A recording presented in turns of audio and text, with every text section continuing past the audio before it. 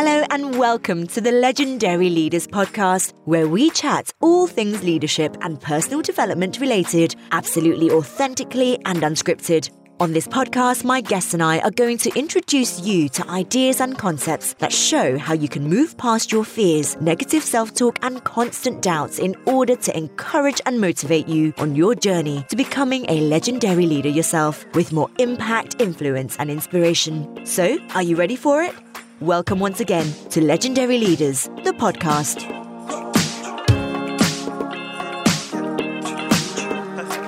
Hello and welcome to Legendary Leaders, the podcast. My name is Kathleen Merkel and I'm your host of this show. Today I'm accompanied by such a wonderful guest. Her name is Dr. Taryn Marie Stejskal, and we are talking about all pieces that are related to resilience, really. She is the author of Flourish or Fall, the 5 practices of particularly resilient people. And I don't know about you, but when I started diving deeper into resilience and what makes people very resilient and what does it actually mean, I was always thinking about, it's someone who can really overcome challenges pretty quickly, bounce back pretty quickly, who's really self-aware, who looks after oneself, and so on and so forth. But there's so much more to it. Resilience is really everything I've just said.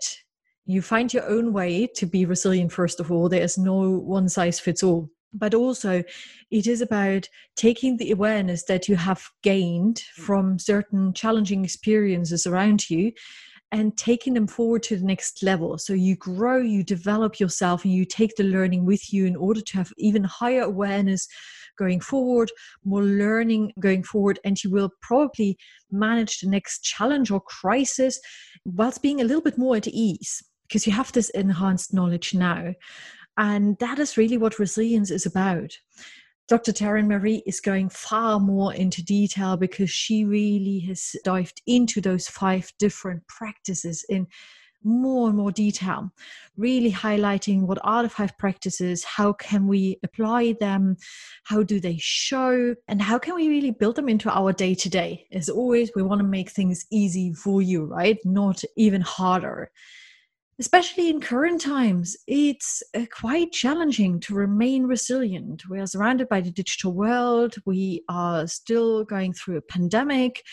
Suddenly, the political and economical environment are a challenge in itself, to be honest. We don't quite know where we are heading, what's going to happen. And that's a state I think we are going to remain in because change became more constant.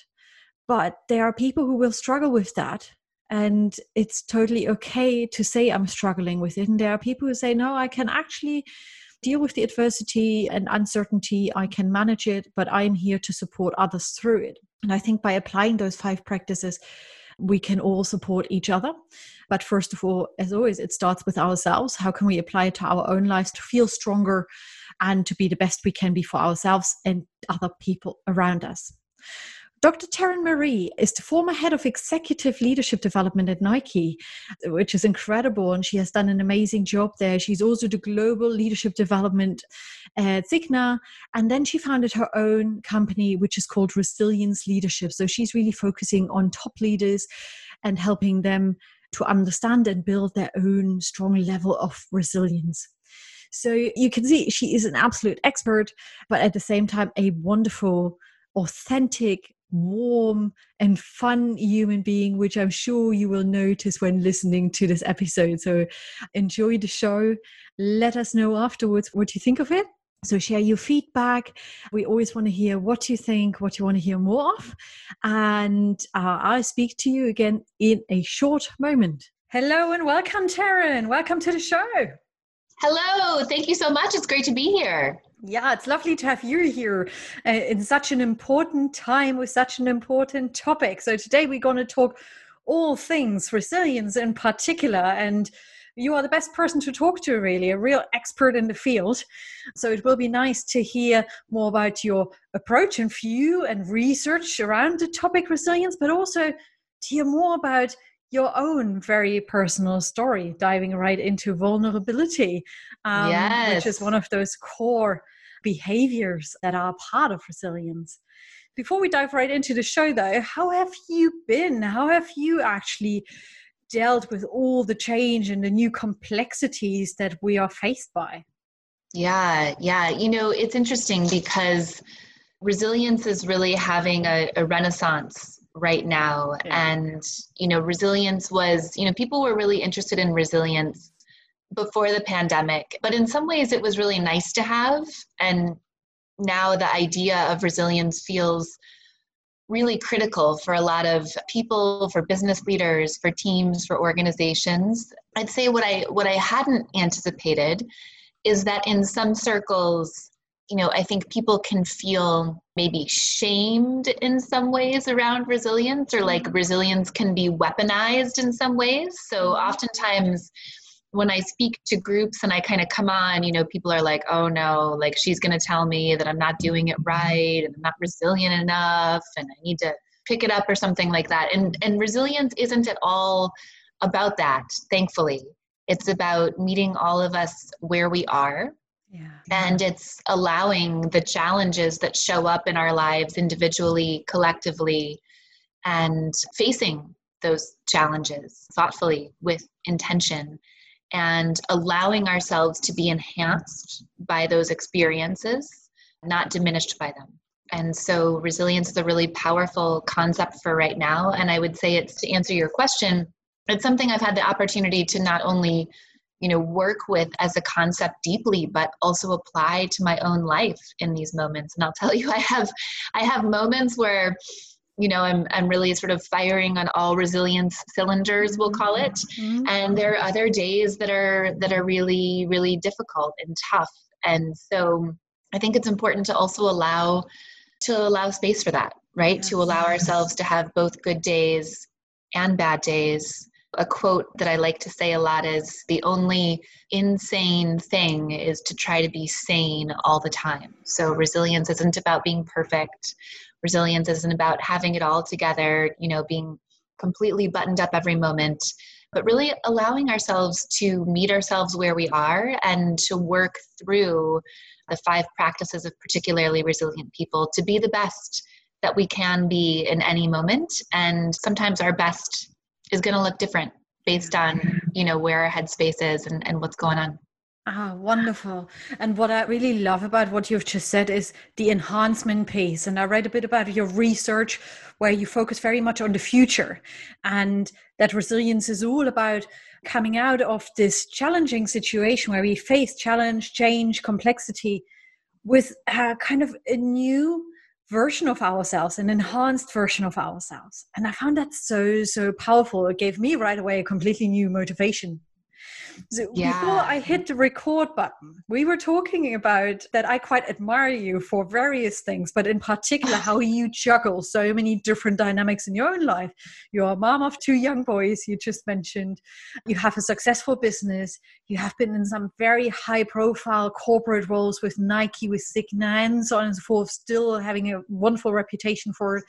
You're an international speaker. And you just mentioned something very valuable, and that is about our best looks sometimes different. And it doesn't always mean that we are fantastic and that we are always in the best shape. So if we look onto your personal life and everything I've just described, how do you get back to being resilient? How do you get through the tougher times, the challenging times? So I'll talk about some of the strategies that I use that work well, but I also want to talk about some of the times when things don't work well, because I think that's important for people to understand as well. Yes. So for me, I put a couple of things in place for myself, or at least I try to put a couple of things in place for myself throughout the day that are helpful for me. So one is, I had a friend and a colleague who worked at the White House here in the United States during the Obama administration. And she wouldn't schedule meetings in the morning between, 8 and noon, because inevitably she would come into the office and there would be some kind of like fire to put out or something urgent. And so while she's attending to that, she and her administrative assistant are trying to move meetings around so she has time to attend to whatever the thing is. And so the first thing that I do, it's simple, but it's meaningful. I try not to schedule meetings in the morning. And so what that does is, like, if school's canceled, if drop off doesn't goes long. Now that we're quarantining here in the United States, right, a lot of our learning is distance learning. And so I have that time to get my children on Zoom to make sure they're connecting with their classes, to make sure breakfast is made. And if anything urgent's happening, I've got that space in the morning, that margin where I can work through any issues or problems. And in addition to that, what I find for myself is that I tend to be more fresh in terms of my creativity and my brain power to be able to work on projects and write and to do those types of things in the morning. So I tend to schedule as many of my meetings as I can in the afternoon. Mm-hmm. So that's one kind of resilience hack that works for me. The second thing is what I realized when I was in corporate and as an entrepreneur, I've been guilty of this since I've had children, is we don't get enough sleep. And if you look at the Neuro Leadership Institute in New York, which is headed by a dear colleague and mentor of mine, David Rock, that institute looks at applying the neuroscience or what we know about how the brain works to businesses, to an organizational setting. And when they set out to talk about resilience, essentially their full approach, at least initially to resilience, was allowing people to have enough time for rest and restoration and sleeping enough. And so for us as parents who are also executives and leaders and entrepreneurs and founders, I have been guilty for a long time, since my children were born 8 years ago, of not getting enough sleep. And so I've really worked on investing in getting 7 to 8 hours a night. Again, it's simple, but it makes a significant difference. And I would say the third thing that's been really helpful, especially during this pandemic, is to assume positive intent. And what that means is to recognize that I'm doing my best and to give myself grace for whatever that version of my best looks like on a particular day. And also to give other people grace, because we all have a sense universally of what we're experiencing in this global pandemic, but everyone's story is also unique, right? There's a universal element and there's a unique element. And just going to people, maybe if I'm waiting for a client deliverable or for someone to get back to me, and approaching them from a posture of, hey, maybe I missed the email, or how can I help, rather than having a different perspective of maybe the person's not giving it their best, right? So to just assume positive intent, assume that we're all doing our very best. So for me, it's keeping my mornings clear, getting enough sleep, and assuming positive intent are three kind of pretty basic things that have been helpful for me. I'll tell you the times when it doesn't go well. Yes, please. It's no secret on my website and many other places that I'm also a survivor of trauma. And I've come so far. I'm so proud of the work that I've been able to do in this space. And, you know, for those of you that are listening to this recording, I would say I had symptoms at a diagnosable level of post-traumatic stress disorder for 2 decades after having a stalker in high school who came to our home intermittently and tried to break in. And after I went away to university, ended up brutally raping and assaulting a woman in our neighborhood. And at some point along the way, I developed symptoms of PTSD at a diagnosable level, and had those for over 20 years. And so that's things like feeling uncomfortable in new environments, you know, having difficulty staying home by yourself, feeling uncertain and not sure if you want to kind of trust new people. And navigating those symptoms, call it, was really difficult. I don't have symptoms at the diagnosable level anymore, but I do find myself still working through elements of that trauma and other traumas. I was also in a verbally and what became a physically abusive romantic relationship. And what I found the other day is I was in a conversation with my current partner, who's as kind and lovely and thoughtful and big-hearted as he possibly could be.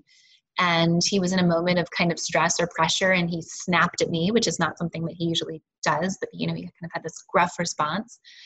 And I froze and I cried, and I had this, you know, sort of traumatic, trauma-triggered response to him doing that, because it took me back to something in my past. Yes. And so that's a time when it didn't go so well, right? Like I felt awful for 8 hours, and he felt awful, and he was beating himself up. And so as a couple, you know, we've been working through the past couple of days from a resilience standpoint. How do we navigate through that sort of area that's a place of residual trauma for me? And so we've agreed that we're going to get some help from a therapist and have someone help us facilitate a conversation around that, give me resources to deal with that when those triggers show up for me, give him resources to support me, when that happens, have him read a book about dating someone who's experienced trauma and how he can understand that and help me through those moments.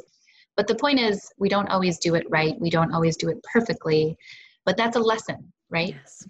And the beauty of it is, obviously, I can't speak for you, but I'm in a partnership as well, where we are both characterized by certain past experiences. And it is sometimes hard to open up the conversation. So I admire you for saying, we are going to talk to a therapist. We are going to get help to facilitate this conversation. We did the same. And the beauty of it is, when I look back now, I'm like, we are so much stronger, and it feels so much more at ease. And there's just this fantastic bond, and it doesn't mean that nothing else can ever happen. You get to this next level of awareness, of knowledge, right? And you will get to a next point of crisis at some point, and you work through it, but you are able to work through it. And I remember reading about what you're doing, how you're helping others, and you refer a lot to living up to your fullest potential. It raised a question for me. And I was like, what does that even mean? Raising up to the full potential, really getting there. What does it mean for you to live to your fullest potential? I think when we use words in coaching and in leadership development, like transformation and, live up to your highest potential, so many people think what you just said, which is like, what does that even mean? And sometimes this idea of like living up to our fullest potential, it can feel like a really lofty goal, even like tone deaf at times, right? In terms of like what we're going through with quarantine and this global pandemic, because there's a lot of people, and myself included, on certain days where we're like, I don't know if I'm living up to my fullest potential. I'm just trying to get through the day, right? Like I'm just trying to get my work done and get my children to like finish their work for homeschool. Yeah. Dinner, get them in the bath and get them to bed on time. And like for me that day, like that's the most that I can do. I think the first part of the answer to your question is that recognizing that our fullest potential at times, at least on like a micro level, it's a moving target, right? Like my fullest potential tomorrow might be finishing my book proposal, right? To get to my literary agent so that I'm putting a book out into the world, or finishing the online course that I've been working on. And some other days it might just be like getting through the day with a smile on my face and not raising my voice, at my children because I feel frustrated. So I think it's important to recognize that can be a moving target for each of us individually. Secondly, what it looks like for each of us to live up to our fullest potential, say on like a macro level, right? Like over the course of our lifetime, that looks different too. And so thinking about, not everyone has a really sort of grand idea of wanting to have, a global platform or be very visible, right? And that's absolutely okay, because what each of us is meant to contribute at our highest level is going to look different, but it's no less valuable. I'll just say, like someone who's a career waiter or waitress and takes pride in bringing food to the table of diners, right? And they're a career server, or someone who's a career musician, or a teacher, right? Or the people that were outside my home this morning, right? Collecting the garbage and the recyclables. We all have a purpose and we all have potential, and recognizing what that is for each of us. It won't be the same for each of us, but recognizing that we all have that, and however we manifest that and bring it to life is incredibly valuable. Yeah. And I'll just say one more thing about purpose. I think finding our life purpose, right? Like this is an area that can be weighty and emotional for a lot of people, because there's many people over the course of their life who wonder, one, are they living into their potential? Are they living up to their life purpose?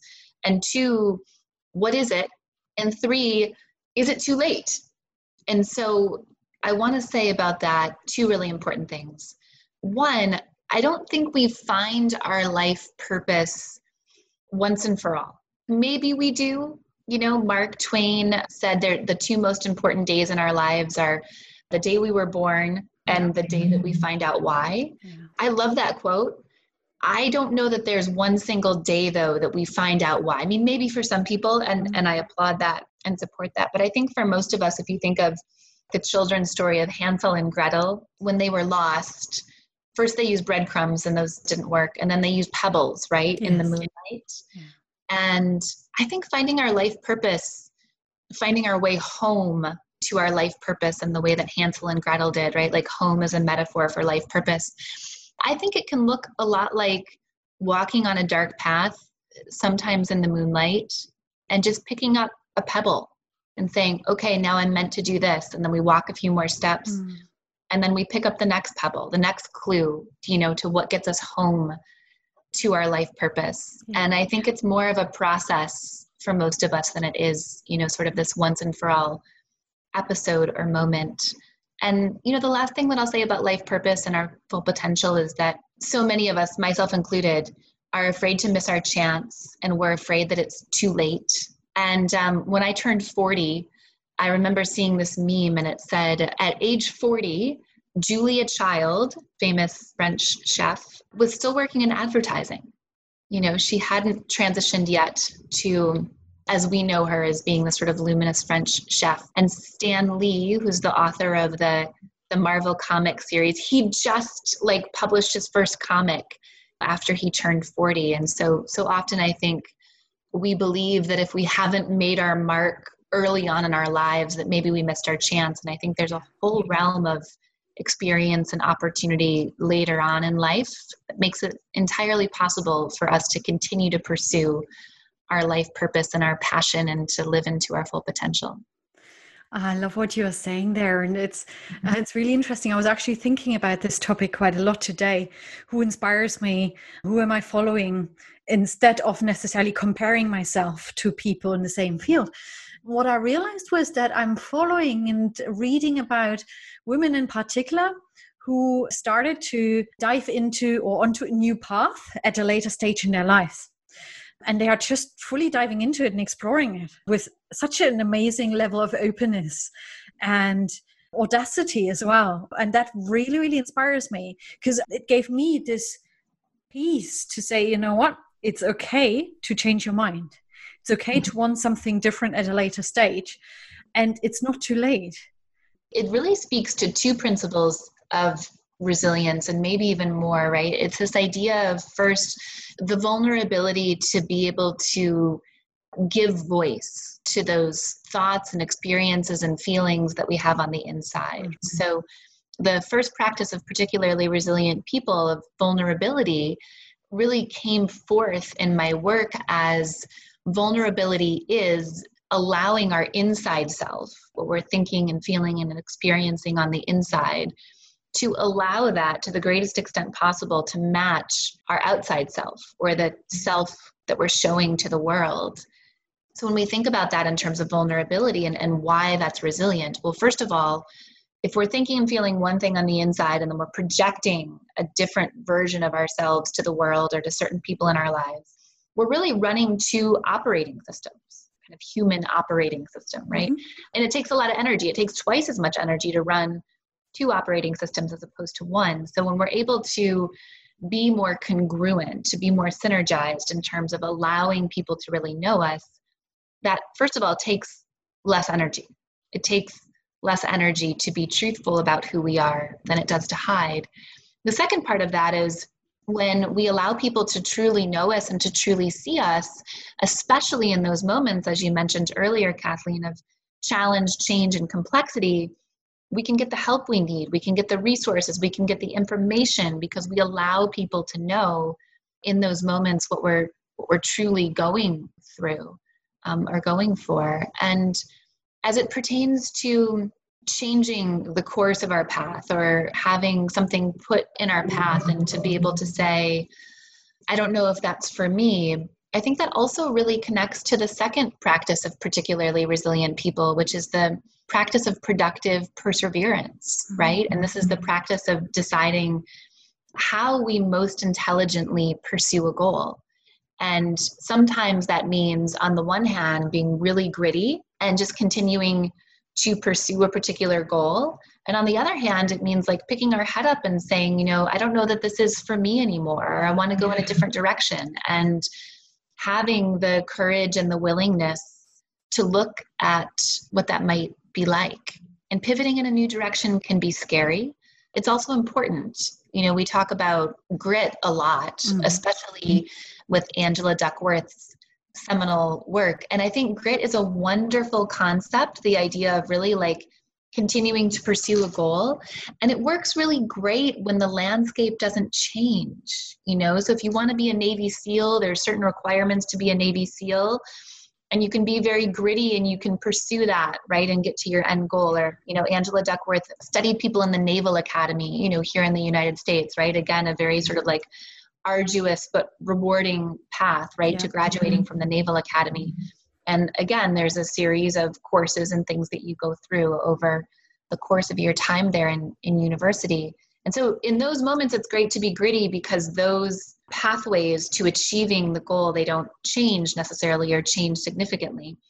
On the other hand, the sort of being willing to pivot in a new direction to intelligently pursue our goal, I think so many of us are in that moment right now. We recognize that the world has changed. Our marketplace has changed. Maybe our clients and customers have changed. Our distribution models have changed. Our way of interacting socially changed, right?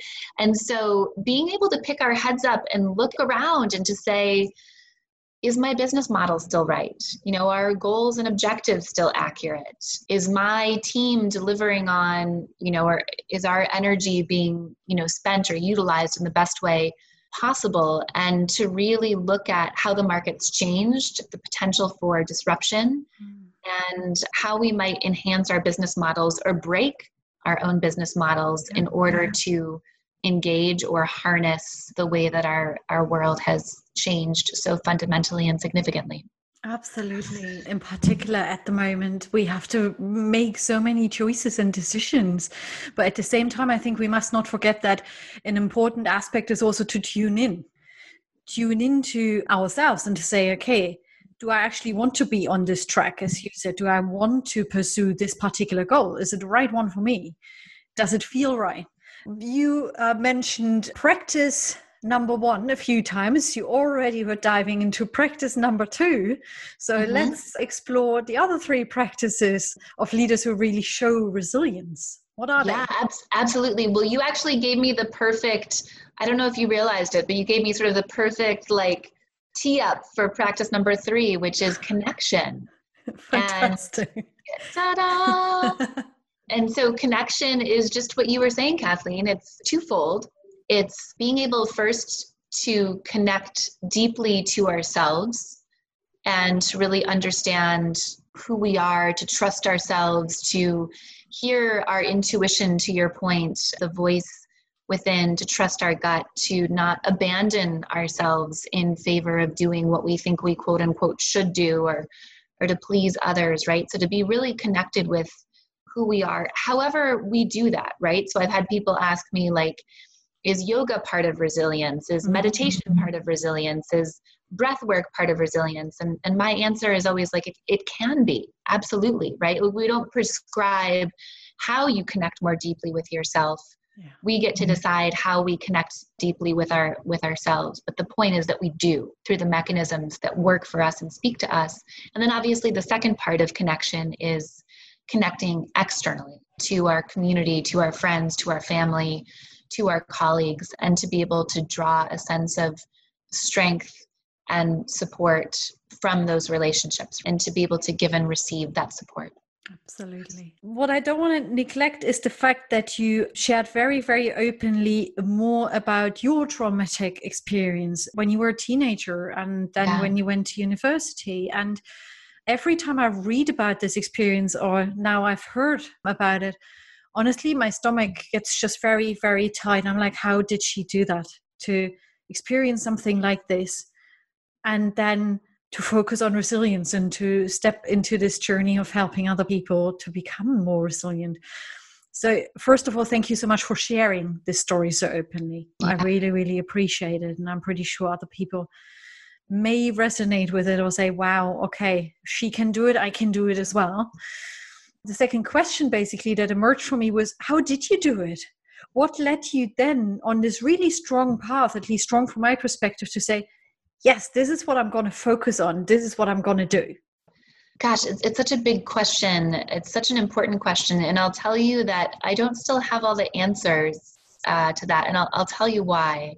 I'll start with a practice of resilience. I'll start with the vulnerability, the first kind of practice and foundational aspect of resilience.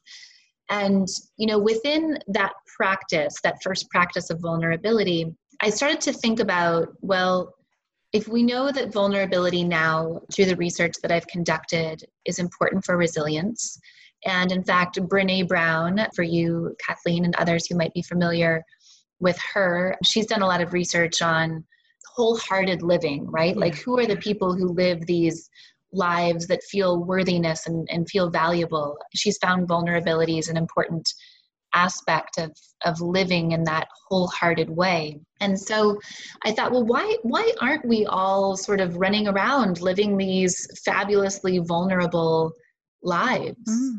Especially because when we think about it through a leadership lens, we're talking a lot now and have been about these concepts of authentic leadership, of empathetic leadership, and really authentic leadership and empathetic leadership. Vulnerability is the soil that empathy and authenticity grow in, right? We can't be authentic without first being vulnerable, showing part of who we are. We can't be empathetic without being vulnerable to our own feelings and then extending that to someone else. And so what I found was this concept of the shame bias, right? The shame bias, where we believe that if we show ourselves, people truly know us, if we tell our resilient stories, if you will, that people, through the lens of the shame bias, they won't like it in some way, or they won't like us. And particularly, we fear that people won't like us, won't love us, and they might leave. The 3 L's, right? The ultimate sort of fears that we have often in our human relationships. And so what the shame bias tells us is that we all have experiences that we hold back for fear of being judged. And what I like to say is we all carry around sort of an invisible piece of paper. And on that invisible piece of paper, the words are written, people would think I was crazy if they knew. And then there's a blank space. And all of us have like at least one thing to sort of write in that blank space, right? The thing or things, I've got a scroll, right? Like a whole bunch of stuff. And so one of the things on that list for me for a long time was that trauma, that I felt like I needed to hide it, that I thought people would think less of me as opposed to thinking more of me. I think one of the elements that I've learned on this journey, like how did I get through it? Again, it's like life purpose, right? There's like, oftentimes there isn't like a once and for all, like one moment, where you sort of, you really nail trauma, but it's day by day, bit by bit, sometimes a few steps forward and a lot of steps back, and good and hard work. But what I'd say, one thing that I learned is that telling people, allowing myself to share who I truly am is an important part of that healing process. Not everyone will want to stick around for that. I like to say, we'll be too much for some people, or not enough for some people, but we can keep going until we find our people. We can keep going until we find our tribe. And so I think the first piece is just allowing myself to not hide and to be in my vulnerability. The second piece is, to recognize that we don't need to feel ashamed of the challenges that we've faced. And I still grapple with this, especially related to my trauma. But so often we think when we face a challenge, maybe in the workplace, if we have a failure or a loss, or we don't meet our numbers, or a product doesn't go the way we want to, or in our personal life, having trauma or some type of experience that shaped us, recognizing that feeling of brokenness, right? Or having been broken or nearly broken by something, that it actually isn't brokenness at all, that it's really beautiful, that our brokenness is who we are in the full sort of beautiful complement of who we are, as humans. And so in those moments when I feel bad, when I'm with my partner and I'm like, I am so sorry that I had that response, and I feel so bad that I'm not able to, at least yet, right? Drawing on growth mindset, I'm not able to show up as a fully functioning person in those moments where that trauma trigger shows up for me, but to recognize that I don't have to feel that that's a broken part of me, that it's a beautiful human part of me that, we have opportunity to be tender with and to work through together. And I wonder, how often you have told your story or written about it, and people might have sent you a message or called you and said, wow, that was so inspirational. Thank you for sharing that. Yeah. That really helped me. That's what often happens, right? As a result, because we are craving for it, to feel we are not alone. Mm-hmm. We are craving for authenticity, or people who are real. Yes, absolutely. And I think that brings us to the fourth practice of particularly resilient people. You were just like teeing these up for me to knock out of the park, right? Ding! What can I say? What can you say? It's a talent. Yeah.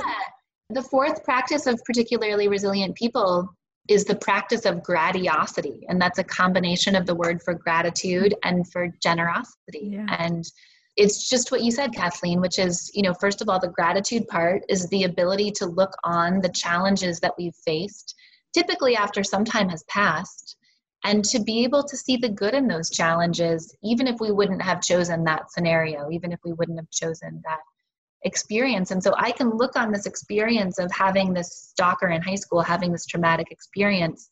And while I wouldn't want to do it again, and I wouldn't want anyone else to have to go through it, I can look on it and I can see the good in it. I can feel grateful for what happened, because as a result of that, and being someone who's been shaped significantly by a traumatic experience, what I've had the opportunity to do is to learn how to face fear, to keep myself safe in moments where I feel afraid. And then also to use those skills and tools with other people, right? Because so many of the leaders and executives that I work with, and organizations and, C-suite level teams, they often feel quite afraid too, but not because there's a stalker outside their window, but because they don't want to fail, or because they have a big span of control, or because the world's changing in these significant ways and we're not sure yet, how we will go about being successful or pivoting our organizations. And so I have such gratitude for that experience, because I can see the good in how it shaped me, both for me personally and how I can also use that experience to help other people. And then to your point, the generosity part of gratiosity is drawing on that foundational piece of vulnerability, and to be able to share these stories with others generously, so that others can learn or benefit from our stories, or not feel alone, to your point, by experiencing our own journey vicariously. And so, just to what you said, I've heard from so many people that have said, gosh, thank you for humanizing this experience. Thank you for talking about your trauma. It gives me hope for my healing. It lets me know that I don't have to be diminished or minimized by what happened to me, that whatever I thought within me was broken, I began to believe is now beautiful. And if we refer that back to the organizational environment, think so many people around us have been made redundant, have been furloughed. And when I speak to some of those individuals, they say, I feel so ashamed of having lost my job.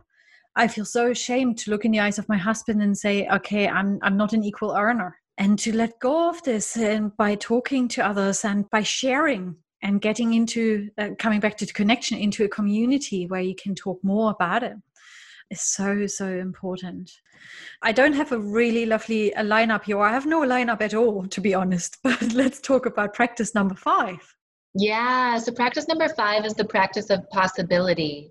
What this tells us is that in every moment of challenge or change or complexity, again, there's kind of this polarity, right? Of, on the one hand, if you think about the Chinese character for crisis, the Chinese character for crisis is a combination of 2 characters, the character for danger and the character for opportunity. And so when we think about the practice of possibility, it's about being able to acknowledge and function in a space where we fear, or we feel sort of this palpable sense of danger, whether that's fear of failure, that's fear of loss, that's fear of not performing, And then on the other hand, being able to see in the midst of a crisis, if you will, or challenge or change or complexity, to be able to acknowledge that danger, but also to acknowledge the opportunity that's inherent in every moment. And for a long time, from a leadership perspective, we thought it was like IQ, like intelligence of the leader was really going to be the differentiator. And then, with the advent of Daniel Goleman's work and sort of emotional quotient and capacity and intelligence, we said, you need to be intelligent, but you also need to be like emotionally intelligent to be able to connect with people. And now there's a new quotient, if you will, that's emerging, which is the adversity quotient, or AQ. So the idea, it's not IQ, it's not EQ, but maybe it's AQ, the adversity quotient, which is this idea that for those of us that are able to stay connected to ourselves, to our people, to our businesses in the midst of significant and continuing challenge, change, and complexity, being able to have a capacity to continually face adversity and to be sort of high in a quotient of being able to face adversity, that this, I think, in our current environment becomes a differentiator for us. Thomas Edison, a great American inventor, said, "I didn't fail as an inventor. I just found 9,999 ways not to do the thing." So if we can take the posture, right, of possibility, of what's possible, and to keep going and to keep trying out solutions, even in a landscape of uncertainty and fear, this is really one of our highest order, if you will, resilience behaviors. Yeah. What's your next pebble, basically? And sometimes the pebbles are hidden under a leaf and you've got to just explore them and find them. It's not always obvious. Lovely. Yeah. Taryn, I could talk to you literally forever. But at the same time, this gives the audience a really wonderful opportunity to find out more about you on their own and to read more about you, get in touch with you. And I'm sure now is the time to get Taryn's support on board, especially when you're an organization who really wants to bring in more resilience, a different level of resilience perhaps into your organizations, into your leadership. So therefore, Taryn, where can people find you? Yeah, absolutely. So certainly visiting my website, Resilience with a C Leadership, www.resilience-leadership.com is a great resource. You can become a member of our Resilience Leadership Tribe there, become an RL, Resilience Leadership Insider. We have lots of free resources on the website, articles, podcast recordings like this one, different interviews that I've done. So there's lots of free resources there. We're also going to be launching a course on resilience entitled Flourish or Fold, the 5 practices of particularly resilient people. We'll be launching that, I think, end of August, early September. So that'll be on the website as well. And, Kathleen, if you're open to it, I'll get you the link for the course if you want to include that in the show notes. And then for just like a little daily injection of inspiration, you can certainly follow me. We have a business Facebook page under my name, Dr. Taryn Marie Stejskal. Also on my Instagram at Dr. Taryn Marie, Marie. So we look forward to connecting with you on all those platforms. Fantastic. And we will definitely include all the links, including the course link, in the show notes. So you don't have to remember everything and write everything down. You can simply use the show notes that you can find on my website. Fantastic. Taryn, it has been absolutely wonderful talking to you. Thank you so, so much for your warmth, your openness, and your fantastic insights. I think I speak for everyone who has listened to today's show that it has been hugely useful and in the most positive sense, thought-provoking as well. Thank you. Oh, thank you so much. It's been such a pleasure to be here with you. Thank you for having me. Thank you. And thank you to everyone who has listened today. Again, love having you here with us and love having you tune in. Don't forget to do the same again next week as well. Until then, remain resilient, please. Talk to you soon. Bye-bye. Thank you for listening to the Legendary Leaders Podcast. If you've enjoyed this episode, remember to subscribe to the show, either on iTunes, Spotify, or on my website, www.kathleen.merkel.com, so that you can hear more about our next episodes. I would also love to hear from you. To discover what topics you'd like to listen to on this podcast, please head over to kathleenmerkel.com/podcast and let me know. You can also find me on Facebook in the Legendary Leaders Facebook community. Thank you so much for listening, and I look forward to connecting with you again on our next episode of the Legendary Leaders podcast. Take care. Bye.